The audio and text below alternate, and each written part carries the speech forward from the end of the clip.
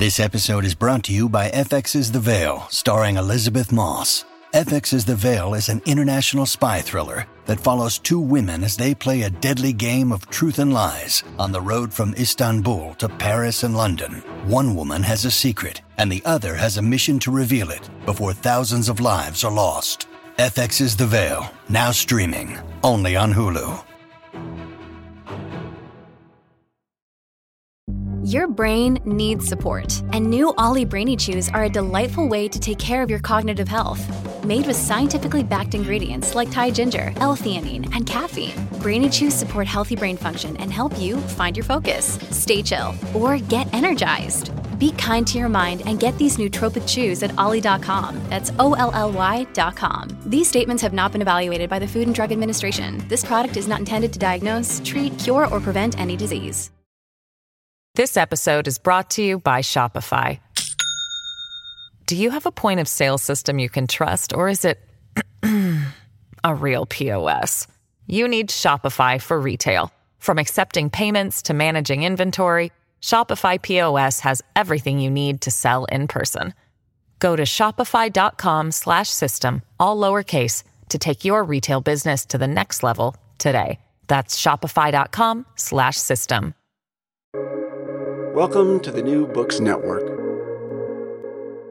Books Network. I'm your host, Tom DeSena from the Department of Communication, Journalism, and Public Relations at Oakland University. My guest today is Jonathan Eig, the author of King: A Life. King: A Life is the first full biography of the Reverend Dr. Martin Luther King written in decades, and the first to include recently declassified FBI files. Eig's work mixes revelatory and exhaustive new research with brisk and accessible storytelling to forge the definitive life for our times. In this revelatory new portrait of the preacher and activist who shook the world, the best-selling biography gives us an intimate view of the courageous and often emotionally troubled human being who demanded peaceful protest for his movement but was rarely at peace with himself. He casts fresh light on the King's family origins as well as MLK's complex relationships with his wife, his father, and with fellow activists. King reveals a minister wrestling with his own human frailties and dark moods, a citizen hunted by his own government, and a man determined to fight for justice, even if it proves to be a fight to the death. In this landmark biography, Eig gives us an MLK for our times, a deep thinker, a brilliant strategist, a perplexing husband and father, and a committed radical who led one of history's greatest movements and whose demands for racial and economic justice remain as urgent today as they were in his lifetime. Jonathan Eig is a former senior special writer for the Wall Street Journal. He is the author of several books, including highly acclaimed bestsellers Ali: A Life, Luckiest Man, The Life and Death of Lou Gehrig, and Opening Day, The Story of Jackie Robinson's First Season. Jonathan Eig, welcome to the New Books Network. Thanks, Tom. Thanks again for taking the time to talk today. And I want to start our conversation with what is probably going to be a pretty complicated question. Your previous work focused on figures from the world of sports: Lou Gehrig, Jackie Robinson, Muhammad Ali. What made you want to tackle a life of someone like Dr. King? Well, you forgot that I also wrote books about Al Capone and the inventors of the birth control pill. Okay. So I was never completely focused on sports. In fact, my career as a journalist was never in sports. So I love sports, and I've tried to strike a nice balance between sports books and other books. And but I have to confess, having said that, that it was the Muhammad Ali book that led me to King, because I was interviewing people like Dick Gregory and Harry Belafonte, Jesse Jackson, Andrew Young, people who knew Ali. And just out of curiosity, I interviewed all of them in person, and I spent quite a bit of time in their homes in some cases. And I just started asking them, what was Martin Luther King Jr. like? Because I was curious. And King and Ali overlapped a little bit. They met twice, and their stories certainly overlap in terms of their opposition to the Vietnam War, among other things. But I just realized I had this unbelievable opportunity to sit with people who knew King and to ask, what was he really like as a man? And, you know, we've turned him into a national holiday and a monument in Washington, and almost turned him into a Hallmark card, it feels like at times. And I realized that I would be given a great gift if I did nothing but just travel the country interviewing people who knew King, and that what an opportunity that would be for me personally. And then if I could also get a book out of it and share what I learned with other people, that would be a great use of my time. And we should also point out it's a moment that's going to be past us pretty soon, right? I mean, some of the people who knew him are not going to be with us for a very much longer. This is also an interesting moment to reconsider King. There seems to be part of my post-pandemic reading has been to kind of go back and study King. There was recently a volume that came out that considers the political thought of Dr. King. He's also a very prominently featured in a book that kind of takes him into a more of a Marxist humanist, Dr. King. And I think one of the things I admire so much about your book is the way that there seems to be a threat, and you said we've sort of almost turned him into a kind of a secular saint. And at the same time, I also think that there's this risk, maybe, that King is starting to fracture. People are reading into his message the things that they want to read into his message because he's such an appealing figure to try to do that. And you've reassembled that. I know this is, I should have asked you this to begin with, but if you have your copy of the book handy, there's a passage on page 557 that I think speaks to some of this. I was wondering if you could read that first full paragraph. Page 557. On my most recent junior memorial in Washington, D.C., in the spring of 2022, I found none of King's books for sale in the gift shop. Our simplified celebration of King it saps the strength of his philosophical and intellectual contributions. It undercuts his power to inspire change. Even after Americans elected a black man as president, and after that president, Barack Obama, placed a bust of King in the Oval Office, the nation remains racked with racism, ethno-nationalism, cultural division, residential and educational segregation, economic inequality, violence, and a fading sense of hope that government or anyone will ever fix those problems. Yeah, so that part of the inspiration here as well. And it's frustrating to those of us who care about history to see it being misused and to see King's words being used to support the NRA, for example, or to support military invasions or to attack affirmative action. Right? You can find a quote for any purpose, and King is being misused by people on all political sides, from every issue. He's also being used to sell, laundry detergent and high-end luxury automobiles.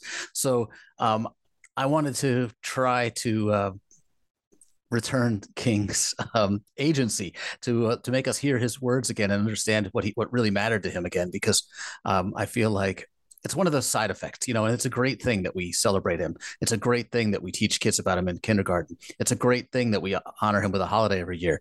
But sometimes we don't get much beyond that kindergarten lesson. And we don't assign people to read his books. At most, we might assign, I think my kids have been assigned to read The Letter from Birmingham Jail in school, but nothing beyond that. And I think that's not really fair to what he was trying to say. No, in some ways it's heartbreaking in that vignette that you start that passage with, of the idea that none of his works are for sale at the memorial is just, it's stunning.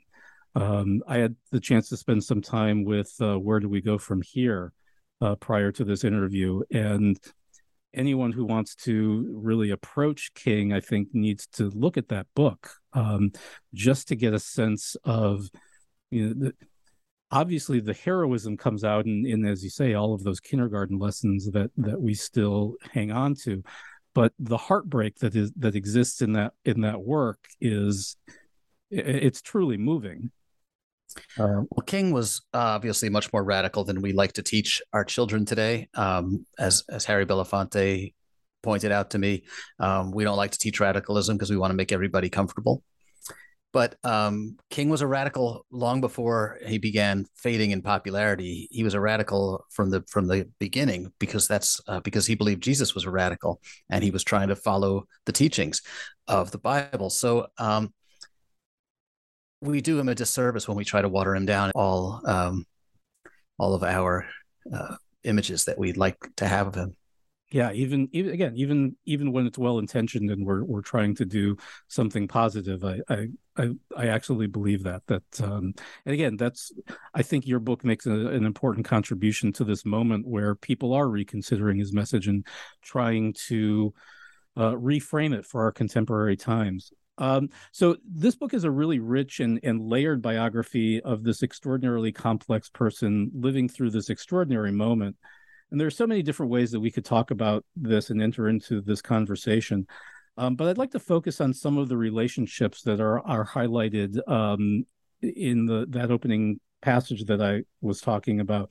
One of the most complicated, I think, is his relationship to his father, or as we call him here, Daddy King.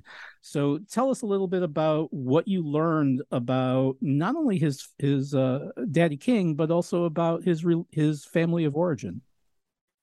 It's difficult to trace the King family back, as it is for many African American families, because slave names often weren't recorded. They were seen as property, and the government, tax collectors, and census takers didn't care. But I was able to trace the Kings back some further than some have, and I was able to see where they worked as sharecroppers, who they worked for as sharecroppers. And Daddy King's story is really an extraordinary one. I mean, we should be writing operas and plays about Daddy King, because he comes from this family of sharecroppers. His father has basically been beaten down by the system, has turned to violence and alcohol. His mother remains faithful to God and a true believer in church every Sunday.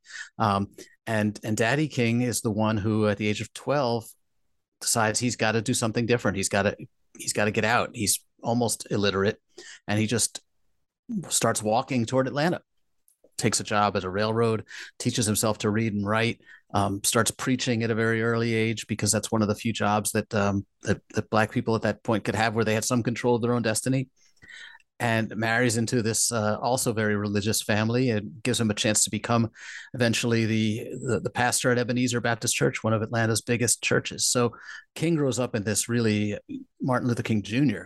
grows up in this extraordinary family that has, in just a very short time, pushed itself. Daddy King in particular has really lifted himself out of these abject circumstances into a life of opportunity for his son, and of course that puts a lot of pressure on young ML, as they call him, to live up to his father's expectations. And that push and pull, that relationship between Daddy King and MLK, is a fascinating one, and it's a complicated, difficult relationship from beginning to end. Yeah, and because even throughout the entire civil rights movement, you had, again, Daddy King really almost trying to protect his son from some of the dangers that he was facing by putting himself in front of the movement. One of the things that really surprised me, I found an unpublished autobiography of Daddy King, something he wrote before his published autobiography, and it included the transcripts of his interviews for that autobiography. And he really says over and over that he didn't want his boys to become preachers. He wanted them to choose something more stable, to make some money. And then once they, not surprisingly, defied him and went in, they both went into the priest business, into the pastor business. He urged ML over and over again to get out of this leadership role in the movement, that he was putting his life at risk. He was putting his family's life at risk. Daddy King goes to Montgomery after ML's house is bombed and says, "You're coming home with me." And Martin and Coretta, to her credit, both say, "No, we're not. We're staying here." Yeah, it's a fascinating. The two of them obviously struggled with each other, right? I mean, there was a deep and abiding love there, but at the same time, kind of a power struggle in a sense. And that also leads to another really complicated relationship having to do with his wife, Coretta Scott. In the epilogue, you paint this incredibly poignant image of the blue suitcase, right? That sits under the bed containing the letters written to her by King. And we don't know what's in those letters. There's a part of me that hopes we never find out. Probably some things that are best left private. At the same time, obviously the historian or the academic in me would certainly like to delve through those things to find out things. What can you tell us a little bit about King's relationship to his wife? Yeah, let me just say that the blue suitcase is my white whale. I will continue hunting it as long as I can, but we don't know where it is. Those are the believed to have a suitcase believed to contain all of the personal letters from Martin to Coretta.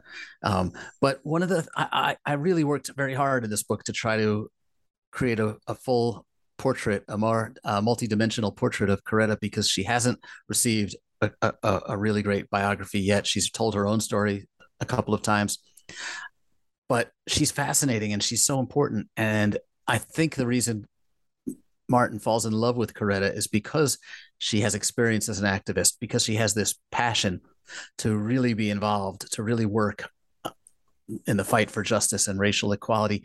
And yet, because of the way Martin Luther King Jr. is raised and because of the expectations he has around gender roles, she never really gets the chance. And she's obsessively frustrated by that. She begs him time and again, I want to do more. I don't need to be home with the kids all the time. Other people can help out with the kids.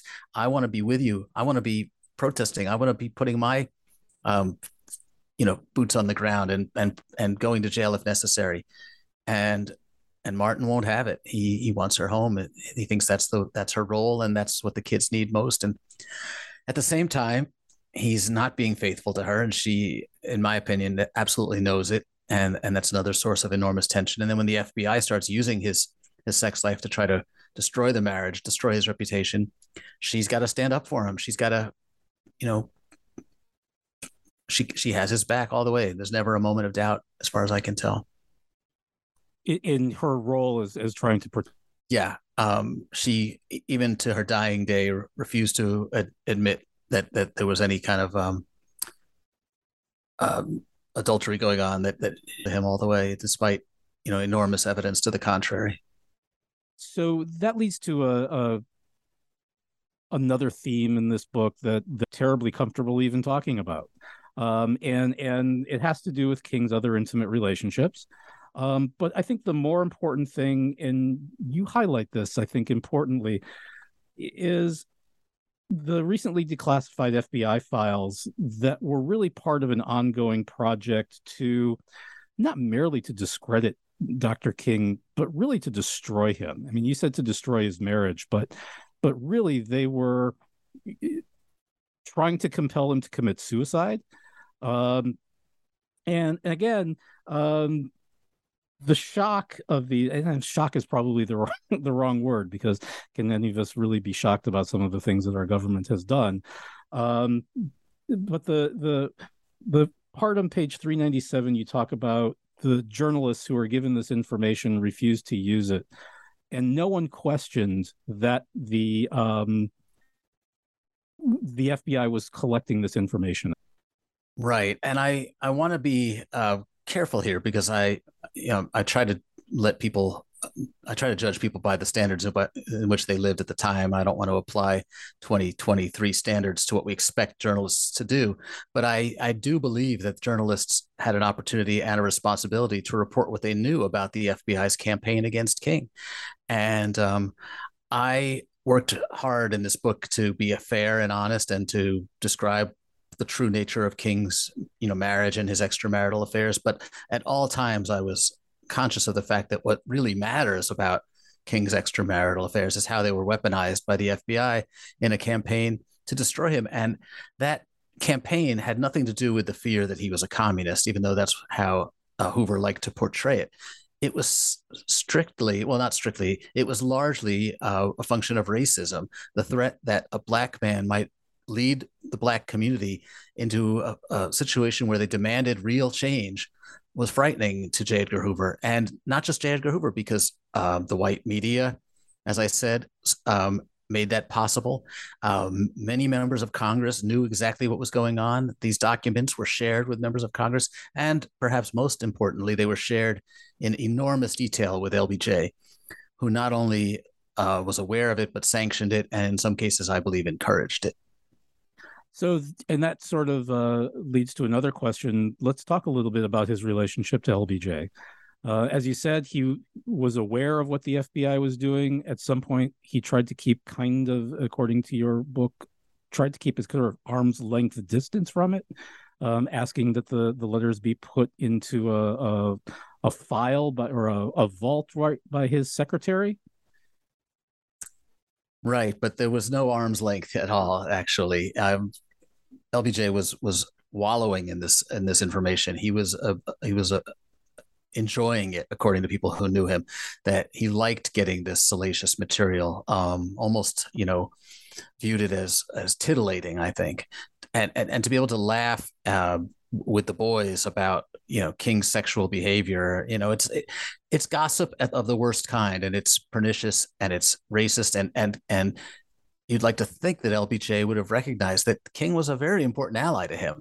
LBJ said that the Voting Rights Act and the Civil Rights Act were his greatest accomplishments, that his work toward achieving civil rights and making America a more just society was what he was most proud of, and that who helped him more in that than Martin Luther King. He could not have done it without King, and yet he did not appreciate that or respect King enough to shut down J. Edgar Hoover, or at least to say, I don't want to see this stuff. That would not have taken a great moral act of courage for him to do that. But he's getting, and this is something I discovered at the LBJ library in files of LBJ's secretary and his liaison to the FBI, Mildred Stiegel, that he was getting upwards of one or two memos a week, personal memos. This is not just something that he was CC'd on. These were letters directly from J. Edgar Hoover to LBJ, and that he was looking at the majority of them and filing them away in his safe because he knew that they were sensitive. It's astonishing. More than anything else, these files, whatever they may reveal about Dr. King, they say really something much more profound about our government and the misuse of power at the highest levels of our government. But at the same time, this effort had its effects, right? So talk to us a little bit about the kinds of strains that this put on Dr. King. Well, first of all, it absolutely damaged the relationship between King and LBJ, which may have been the greatest, most influential relationship between an activist and a president in American history. And when LBJ takes office, and we can hear his phone calls, they're recorded and they're available. We can all listen to them online. He calls him Martin, and there's this very warm relationship that in the tone of their voice and the way they relate. And over the months and years ahead, that changes. That becomes icier. It becomes more formal. And Martin is now Dr. King, and that has an impact, and it had an perhaps even more profound impact on King's mental health. He felt enormous strain as he spoke out more aggressively, not just about the Vietnam War, but about Northern poverty and Northern racism and segregation. He felt under pressure from all sides, and he knew that he was destroying his relationship with what was left of his relationship with LBJ by attacking LBJ's war in Vietnam. And he did it anyway because he knew, he felt it at his core that this was the right thing to do, that this is what his beliefs, his religious beliefs in particular, commanded him to do. So that took a toll. You've got the FBI trying to destroy your marriage. Every morning he woke up wondering whether the newspaper was going today some reporter who had the tapes, who had the transcripts, any day, any newspaper in the country could have made the decision to publish that. And he woke up every morning wondering if this was the day that somebody published the story that he knew the FBI was spreading about him. This episode is brought to you by Shopify. Do you have a point of sale system you can trust, or is it a real POS? You need Shopify for retail. From accepting payments to managing inventory, Shopify POS has everything you need to sell in person. Go to shopify.com/system, all lowercase, to take your retail business to the next level today. That's shopify.com/system. Yeah, and it's just remarkable. And again, you describe in really harrowing detail the stresses that this put on him. and the effects that this had, not just on his message and his relationship, but as you say, on his mental health and his physical health. I was wondering if you could just, describe a little bit of that to us. It was surprising to me just how obvious it was. It's been sitting there for all of us to see, but perhaps because biographers 25, 30 years ago weren't as keyed in on issues of mental health, they didn't notice how many times Coretta in her memoir uses the word depression, uses the word exhaustion, uses the word anxiety. You didn't notice that people like Andrew Young and others were saying that, King started to drink more heavily. And, for example, how obvious is it that when he gets the news that he's won the Nobel Peace Prize, where does he get the news? He's in the hospital. He's there for exhaustion, as they call it at the time. But now we would probably call it depression. And he actually lets the reporters come and interview him in the hospital, in his hospital bed. So he wasn't trying to hide it. And in the transcripts of his phone calls, his phones were tapped. His advisors' phones were tapped. We have a lot of transcripts of these conversations. And one of the things that's really stunning to me and that often gets overlooked is how often he talks about his need for a vacation, how he really doesn't want to come back from when he is on vacation. Even when he's in the hospital, he asks whether somebody can help talk to his doctors to let him stay longer. So he's clearly under just enormous strain, as anyone would be in that position. But, he's human, and we forget that sometimes. To our detriment. Right. We forget that. One of the other important contributions that I think this book makes is that it brings to life this moment in American history that I think some people may not know or even want to know.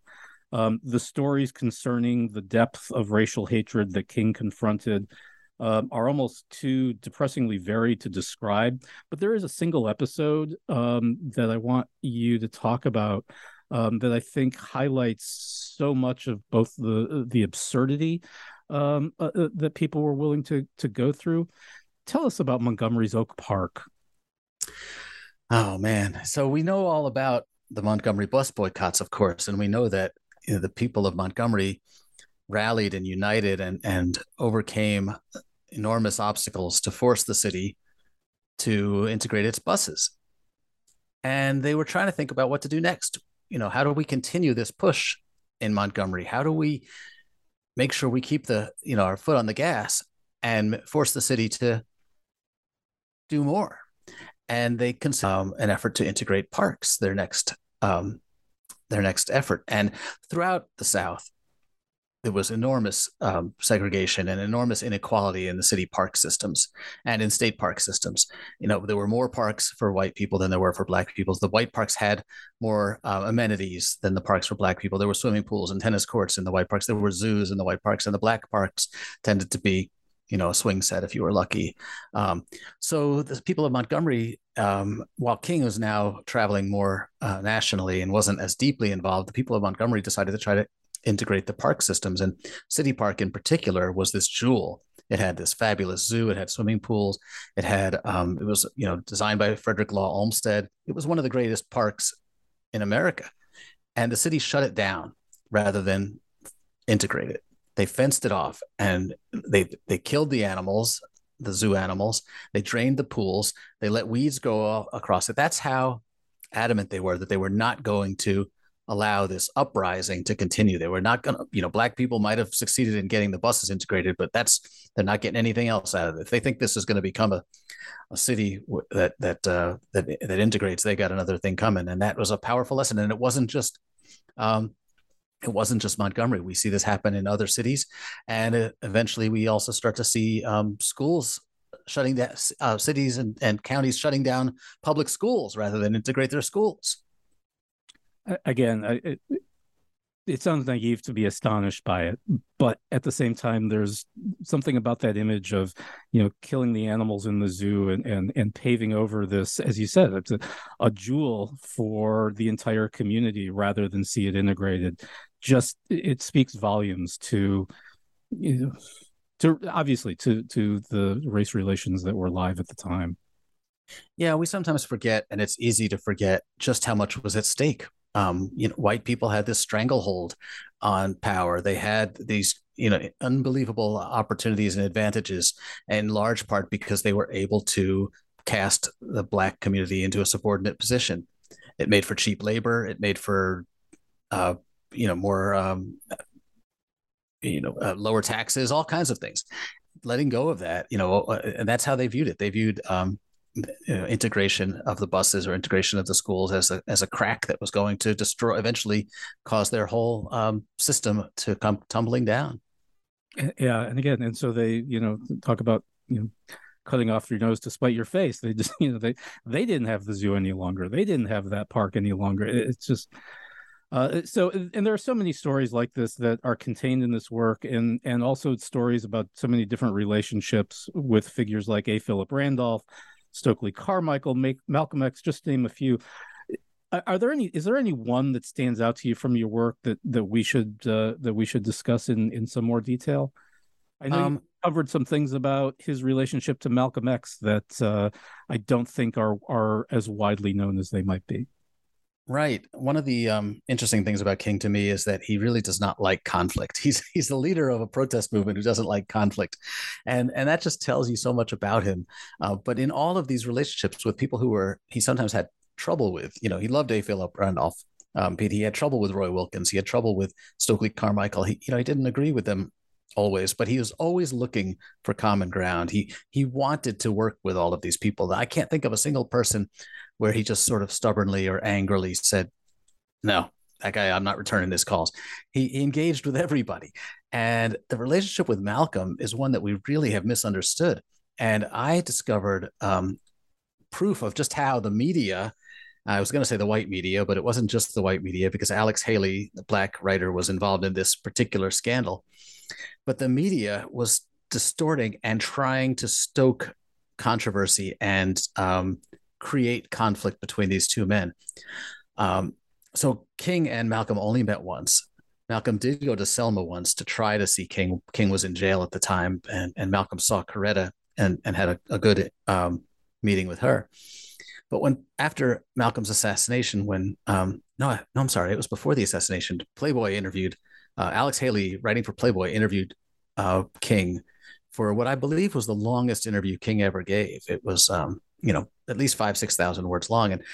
And in that interview, and this is a famous quote, it's taught in African-American history classes around the country, King says he disagrees strongly with Malcolm's approach, that violence is never the way, and people who rely on stoking hate to achieve racial progress are going about it wrong.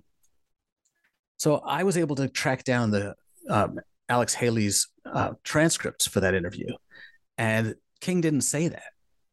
He said that in regard to the Nation of Islam. The question was, what do you think of the Nation of Islam? And he said, I disagree with groups that stoke violence, that think that violence is the way to force change.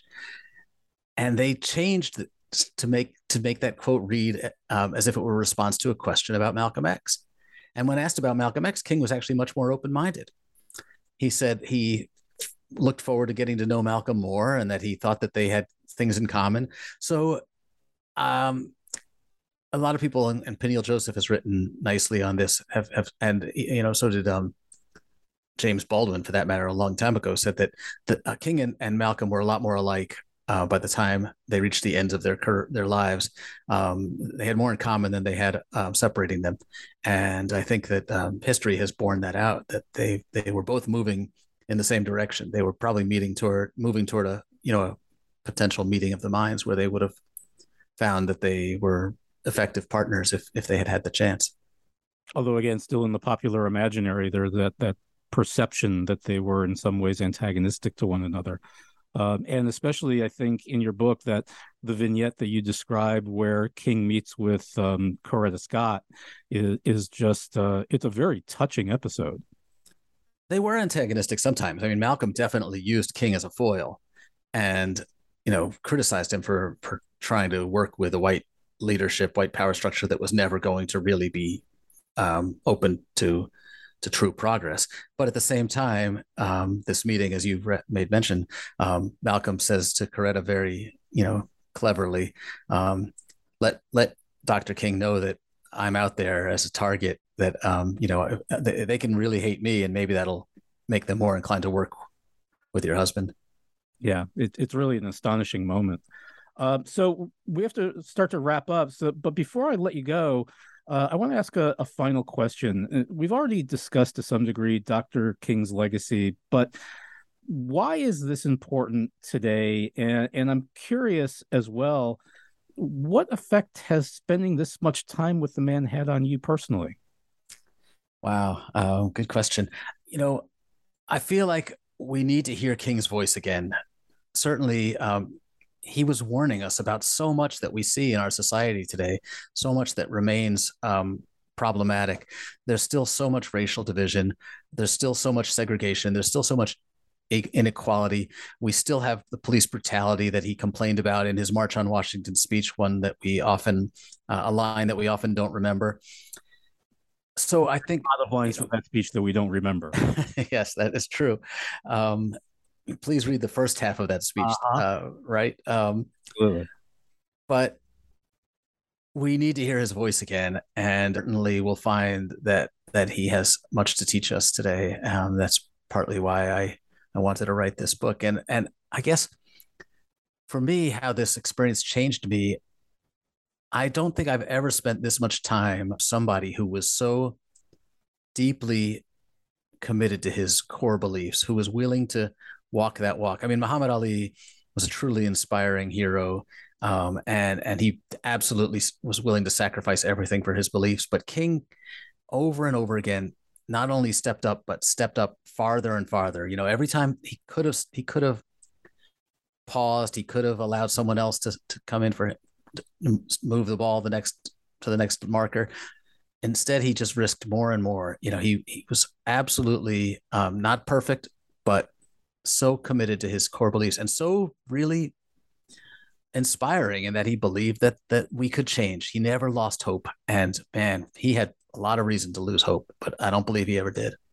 No, again, and that's, I think, one of the beautiful things that your book does, and why I'm glad that we have it now at this point in our history, is because you've, in a lot of ways, sort of restored his humanity. Again, it's easy to think about the inspiration, right? It's easy to think about the compelling words that he offered. It's much more difficult to often grapple with the depths of despair that sometimes those things came from.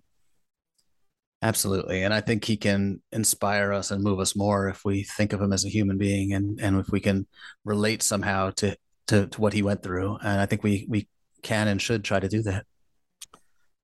So again, the book is due out next week, correct? Yeah, May 16th. All right. So we'll be looking for it. I just received my hard copy today. Oh, good. I'm very excited to get that today. Once again, I want to thank you for your time. And again, really thank you for this work. I think it's a beautiful book, and it speaks so much to this present moment. So with much appreciation. Thank you. It's nice talking to you. Once again, my guest today has been Jonathan Eig, the author of King: A Life, due out on May 16th from Farrar, Straus and Giroux. My name is Tom DeSena, and you are listening to the New Books Network.